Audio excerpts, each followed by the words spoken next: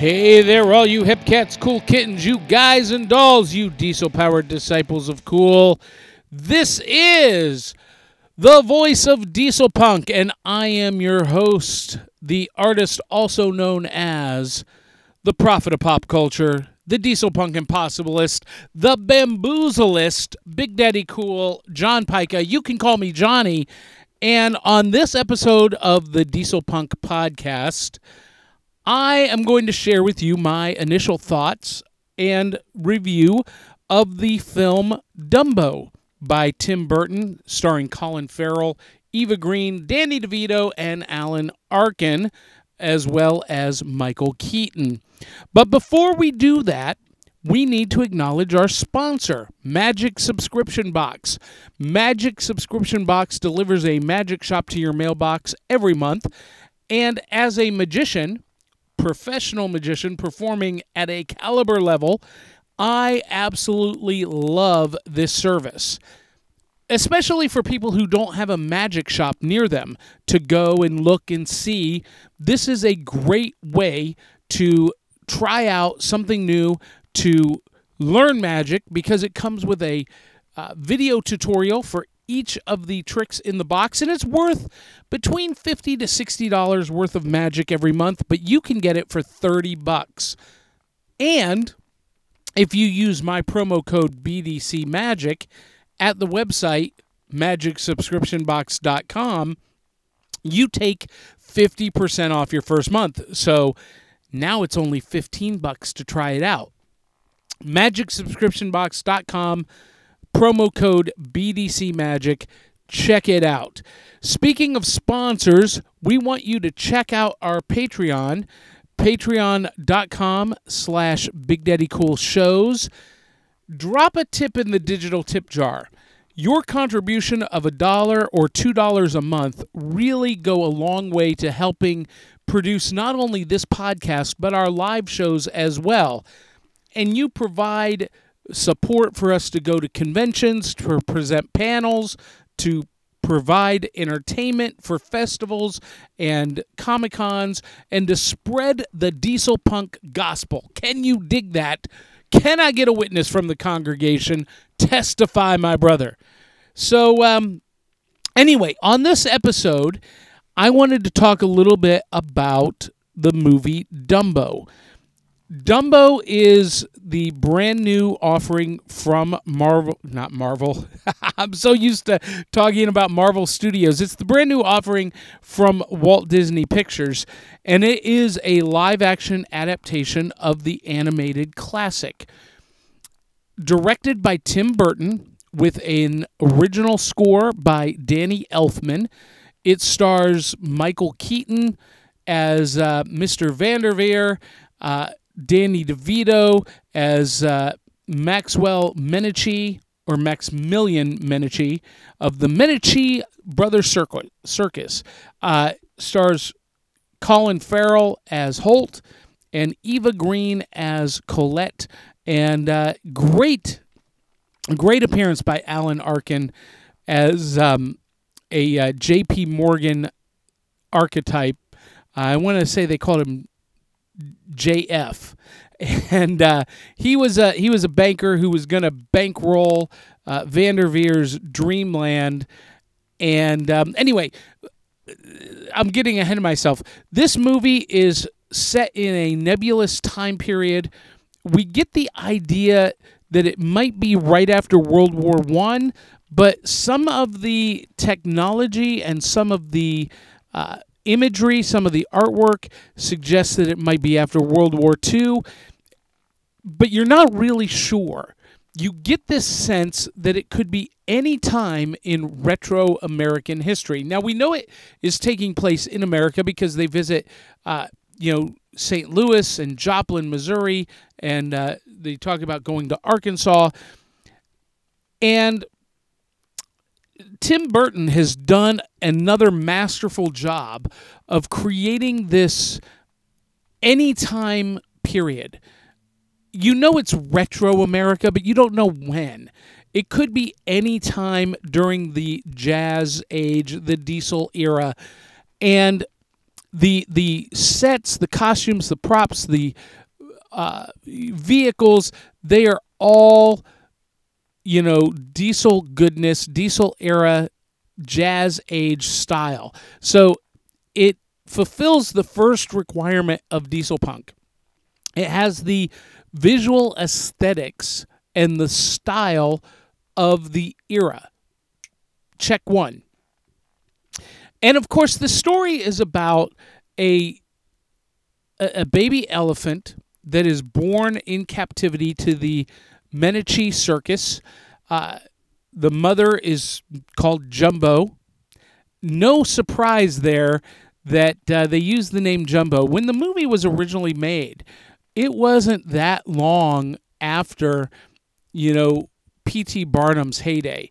And P.T. Barnum had bought an elephant and named it Jumbo and marched it down the streets of New York City.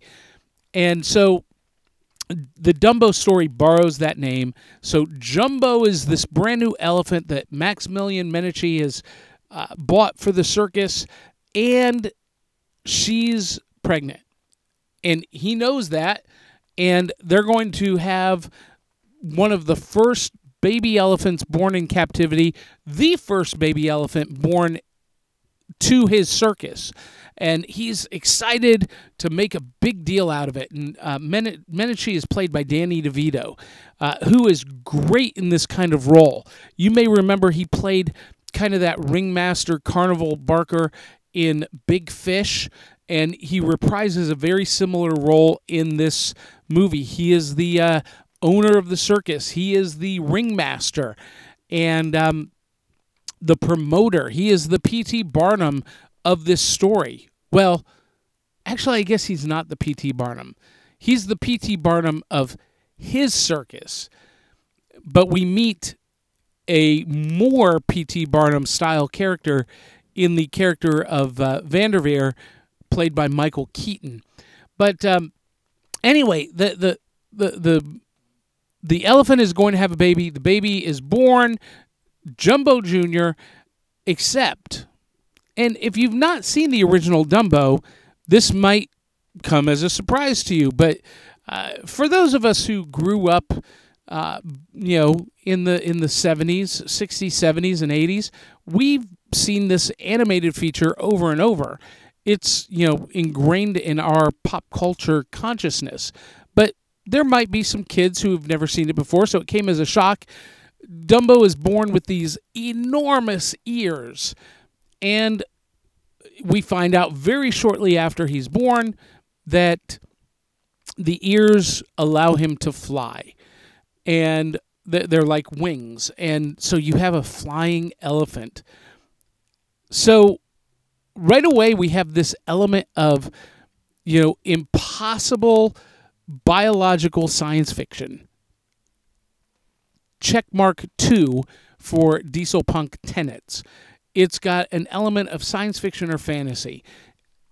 Even if an elephant had the ear span that Jumbo has, it would be impossible aerodynamically for the animal to fly.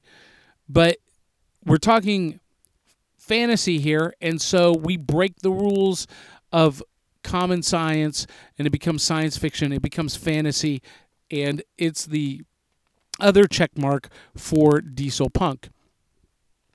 Along the way, Dumbo makes his big debut, flies by accident, and as you watch, he has to hold a feather to fly in his trunk, and it gets the attention of Mr. Vanderveer, who has this huge circus at Coney Island called Dreamland, and it is based off the historical Dreamland, except it is far, far more expansive. It's more like P.T. Barnum meets Walt Disney, and he buys the Medici circus, makes Maximilian Medici his partner, one of the vice presidents, all of that just to get the flying elephant. And Vanderveer has his star, the Queen of the Heavens, Colette. She's an aerialist, and they put together this idea that she is going to ride Dumbo and fly through the air. And the story is pretty straightforward as I've told it. There aren't a lot of twists and turns. Michael Keaton plays this great character who you instantly like but don't trust. His style was phenomenal. I have a new diesel punk fashion hero. All of the costumes were just spectacular. Even from the very mundane circus hands, the roustabouts, the animal trainers, the lowest of the low, dirty, down and dirty workers, all the way up to the fantastic costumes of the circus performers in Dreamland.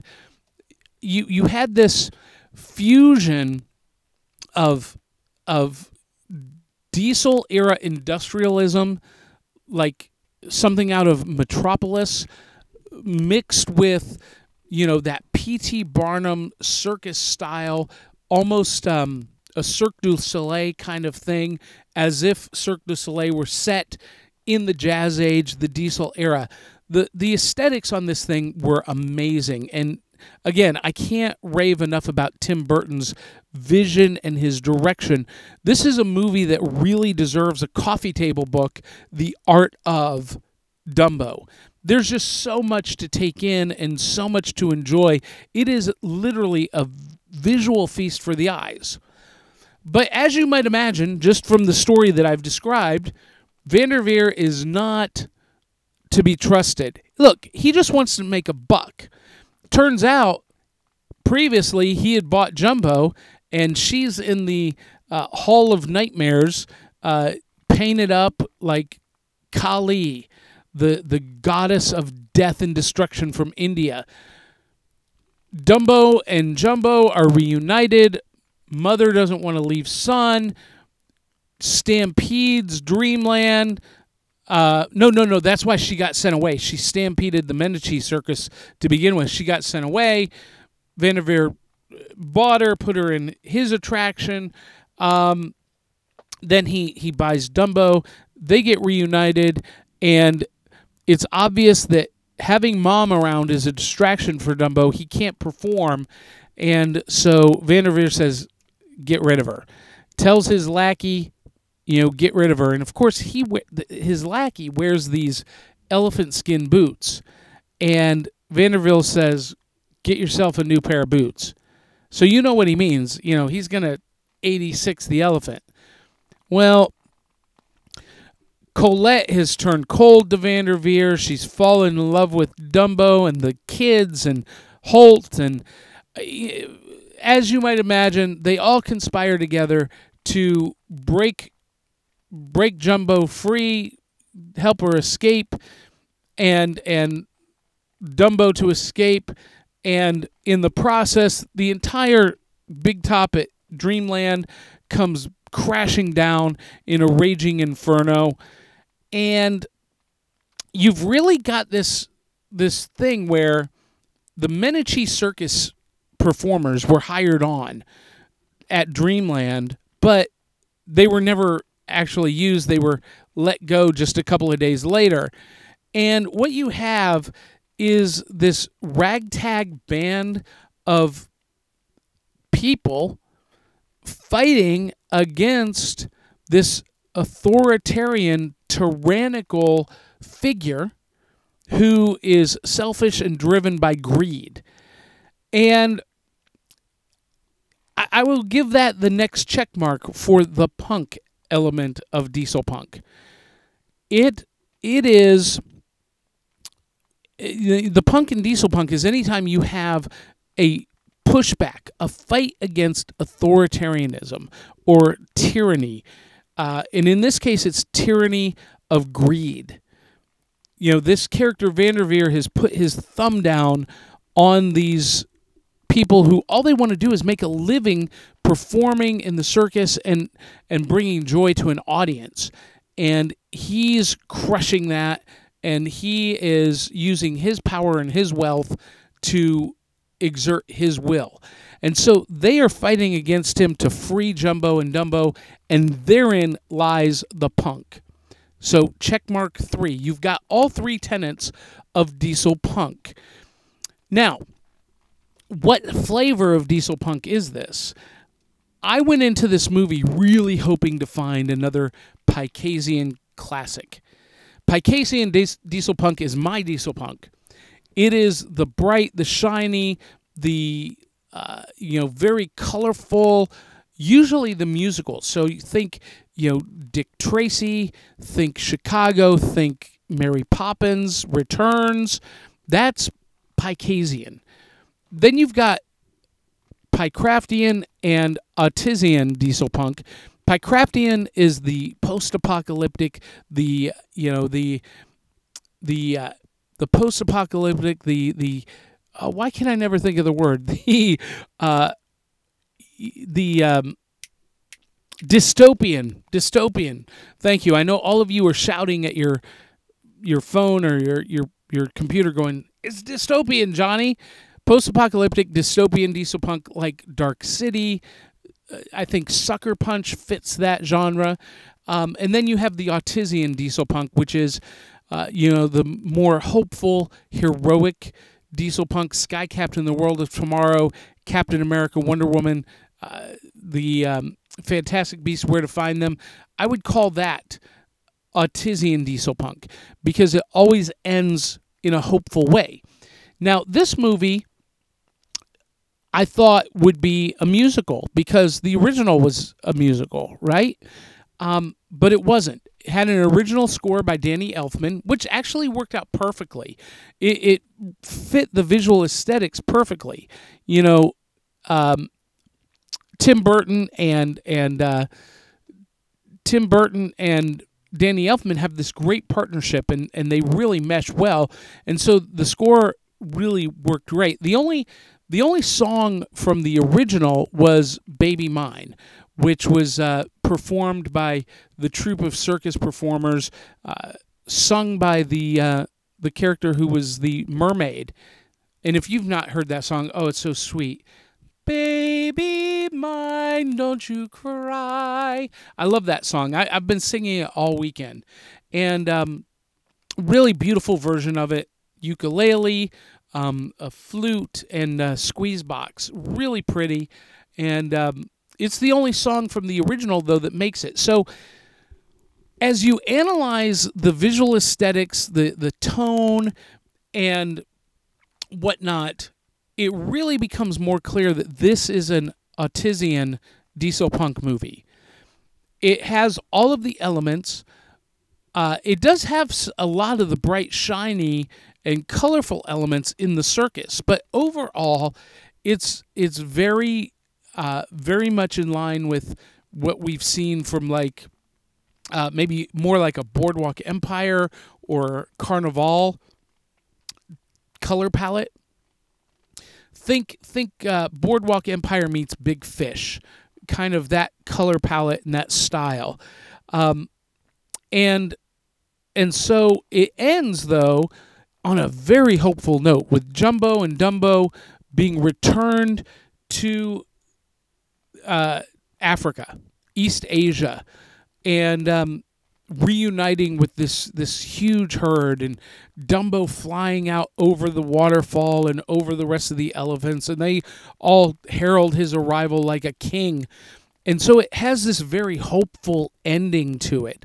And so when you analyze all of those elements, it's very clear that this is an Artisan diesel punk movie. And, I went into this really hoping for a new Picasian diesel punk classic, really. I really, really wanted it to be that. And it wasn't. Now, from a movie standpoint, this was an enjoyable film. It was very straightforward. There was nothing that was out of left field. Everything was very very predictable, but in a good way, in a familiar way, a way that, like I've described before, like wrapping yourself up in an old blanket that makes you feel good. That's kind of how this movie felt. Was it perfect? No. Did it knock my socks off? No. It didn't blow me away. But I enjoyed it. And I think everyone who's hearing this will enjoy it. It is a very enjoyable, worthwhile movie to see. It passed my bathroom test. I have the world's smallest bladder, and so if I can sit through an entire movie and it capture my attention and I don't have to use the restroom, that's a good movie. And not all Diesel Punk movies have done that. When I went and saw Darkest Hour, which it was a Diesel period movie, but, everyone raved about Darkest Hour. I had to use the restroom twice. When I went and saw Overlord, and that is a Diesel Punk movie, Diesel Punk Nazi zombie movie, I had to use the restroom at least once during that. It passed Pica's bathroom test, which is a huge hurdle for movies to pass. And the visuals on this movie were enough to hold my rapt attention. Again, very predictable, but it was good. It was really, really good. Not great, but really good. And I want to recommend it as a great example of Artesian Diesel Punk. Go see it, enjoy it. Let me know what you think about it. I would love to hear your thoughts. You can shoot me an email directly at bigdaddycool@bigdaddycoolshows.com. Let me know your feedback, or post it on our Facebook page for the Diesel Punk Podcast, or on my personal Facebook page, John Pica, the Bamboozlist. Let us know what you think about my analysis of Dumbo. And it occurs to me that I haven't done a top 5 Diesel Punk movie list for 2 years. So the next episode I do, I'm going to go through what I consider now a revised top 5 essential Diesel Punk movies. And we'll do that next time on the Diesel Punk Podcast, Diesel Punk in Pop Culture, the voice of Diesel Punk. And that'll be a lot of fun. So send me your recommendations for movies that you think should be the quintessential top 5 Diesel Punk movies. Now, I want to take up an issue, something that's grinding my gears.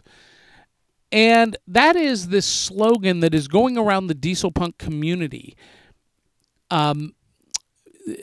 Quote, vintage values. I'm sorry. Quote, vintage fashion, comma, but not vintage values, unquote. And I gotta say, this really rubs me the wrong way, because basically what this slogan, and there are some memes starting to pop up, what this is saying is that, yes, we like vintage fashion and music and style, but we don't like the values and the morals, the ethics of years gone by. And look, I get that it's an effort by some people to say, hey, we dress in 1940s style, but we don't support segregation or Nazism. And nobody in the Diesel Punk community supports those things. But, vintage values does not mean that you support segregation or Nazism. Vintage values means that you support the idea of rugged individualism, of, saving, responsibility, accepting consequences, patriotism, really good things, community, helping each other out, giving someone a hand up and not a hand out. And basically, what this meme is saying is that, we like vintage style, but we have contemporary ethics and morals. And let me just say this. Contemporary ethics and morals are really no ethics and no morals. Because the millennial generation has decided that, that secular humanism, that relative humanism is really how we should live, and that, there is no afterlife, there is no need to be moral or ethical. What's ethical to me, what's moral to me is for me, what's moral for you is for you, and don't tell me how to live my life. And we're going to support every fringe element of society. And unfortunately, I'm going to say this, and this is going to rub some of you the wrong way, but I want you to hear me out. Contemporary morals, contemporary ethics, contemporary values really is code word for saying we support a progressive political agenda, a liberal agenda of free college, free health care, gender fluidity, hashtag Me Too, and let me just say this. If you support those things, okay, whatever. But those are not values that lead to success in a community or a nation.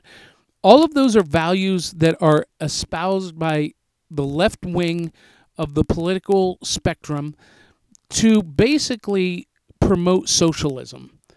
And before you say socialism is great, socialism always leads to communism. Socialism always leads to fascism. Socialism is the first step towards totalitarianism, to authoritarianism, this tyranny of a hive mind, the tyranny of a hive social construct where everybody acts alike, dresses alike, has equal outcome, and there are no achievers, there are no losers. Everyone is equal in their mediocrity. And I'm sorry, but that is not the kind of contemporary values I want. And if anything, diesel punks reject that idea of the authoritarian hive mind. Because the only way to enforce that hive mind is to control the thoughts and behavior of other people. And that's really what that progressive leftist agenda is all about. It is about controlling people. And the diesel punk in me rejects that. I reject that whole cloth. I lean libertarian, and, I say, you can't legislate morality. You can't legislate morality on either spectrum.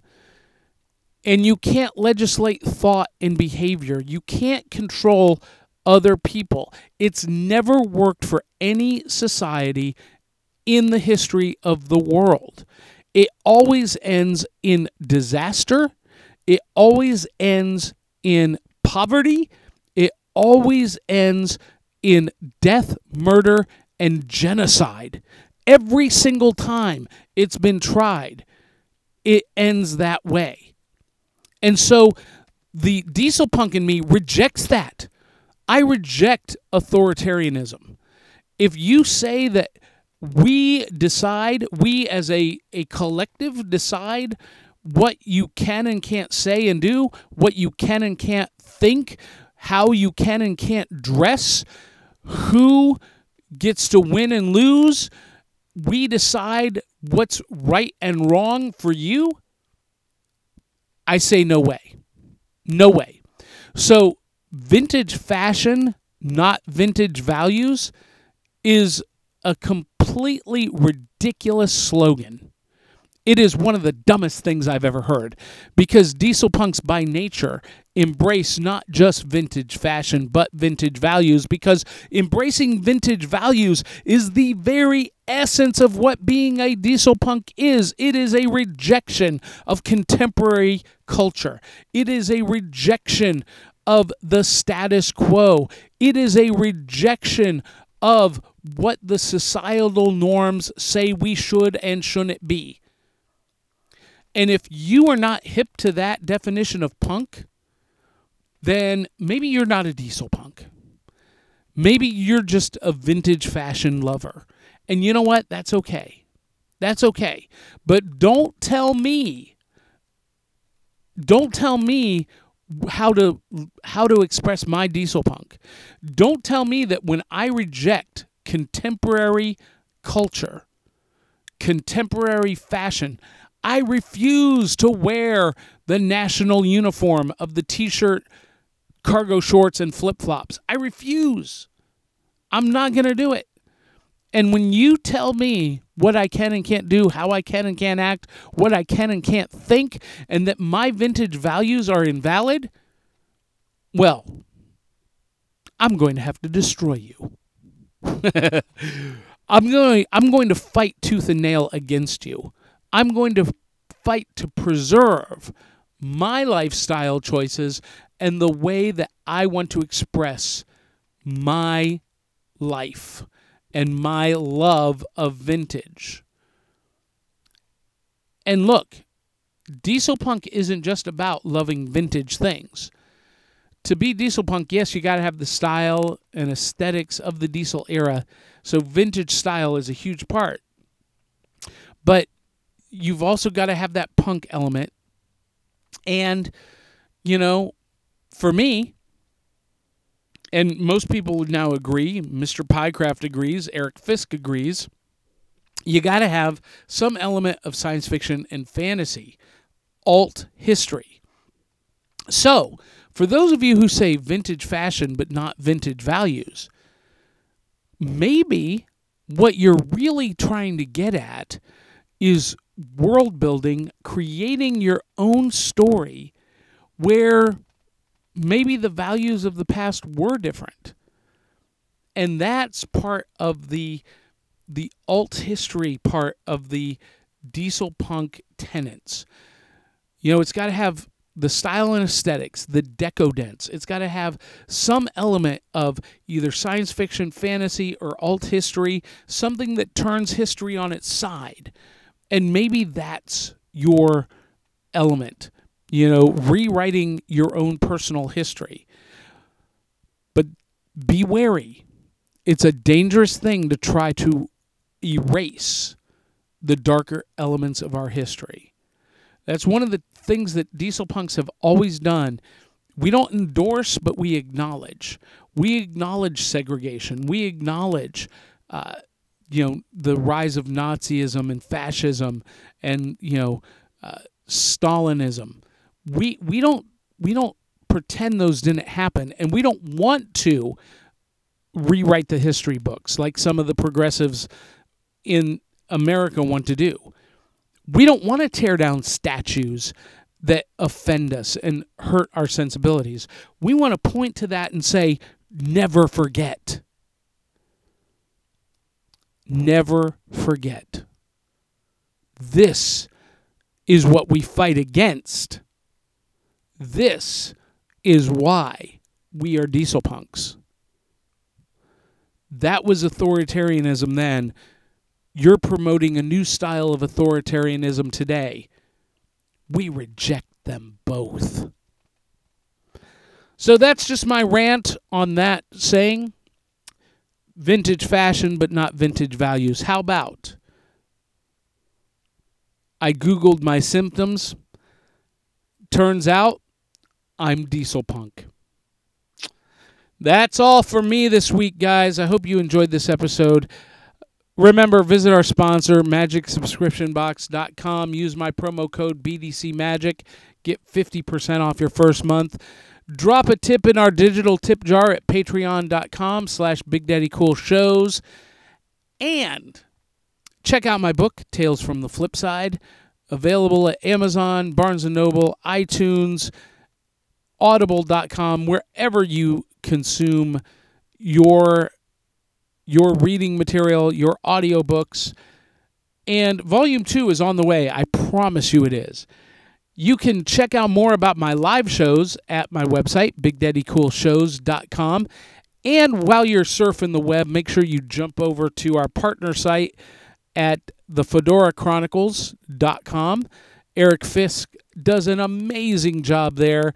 And you can read his blog posts, my blog posts,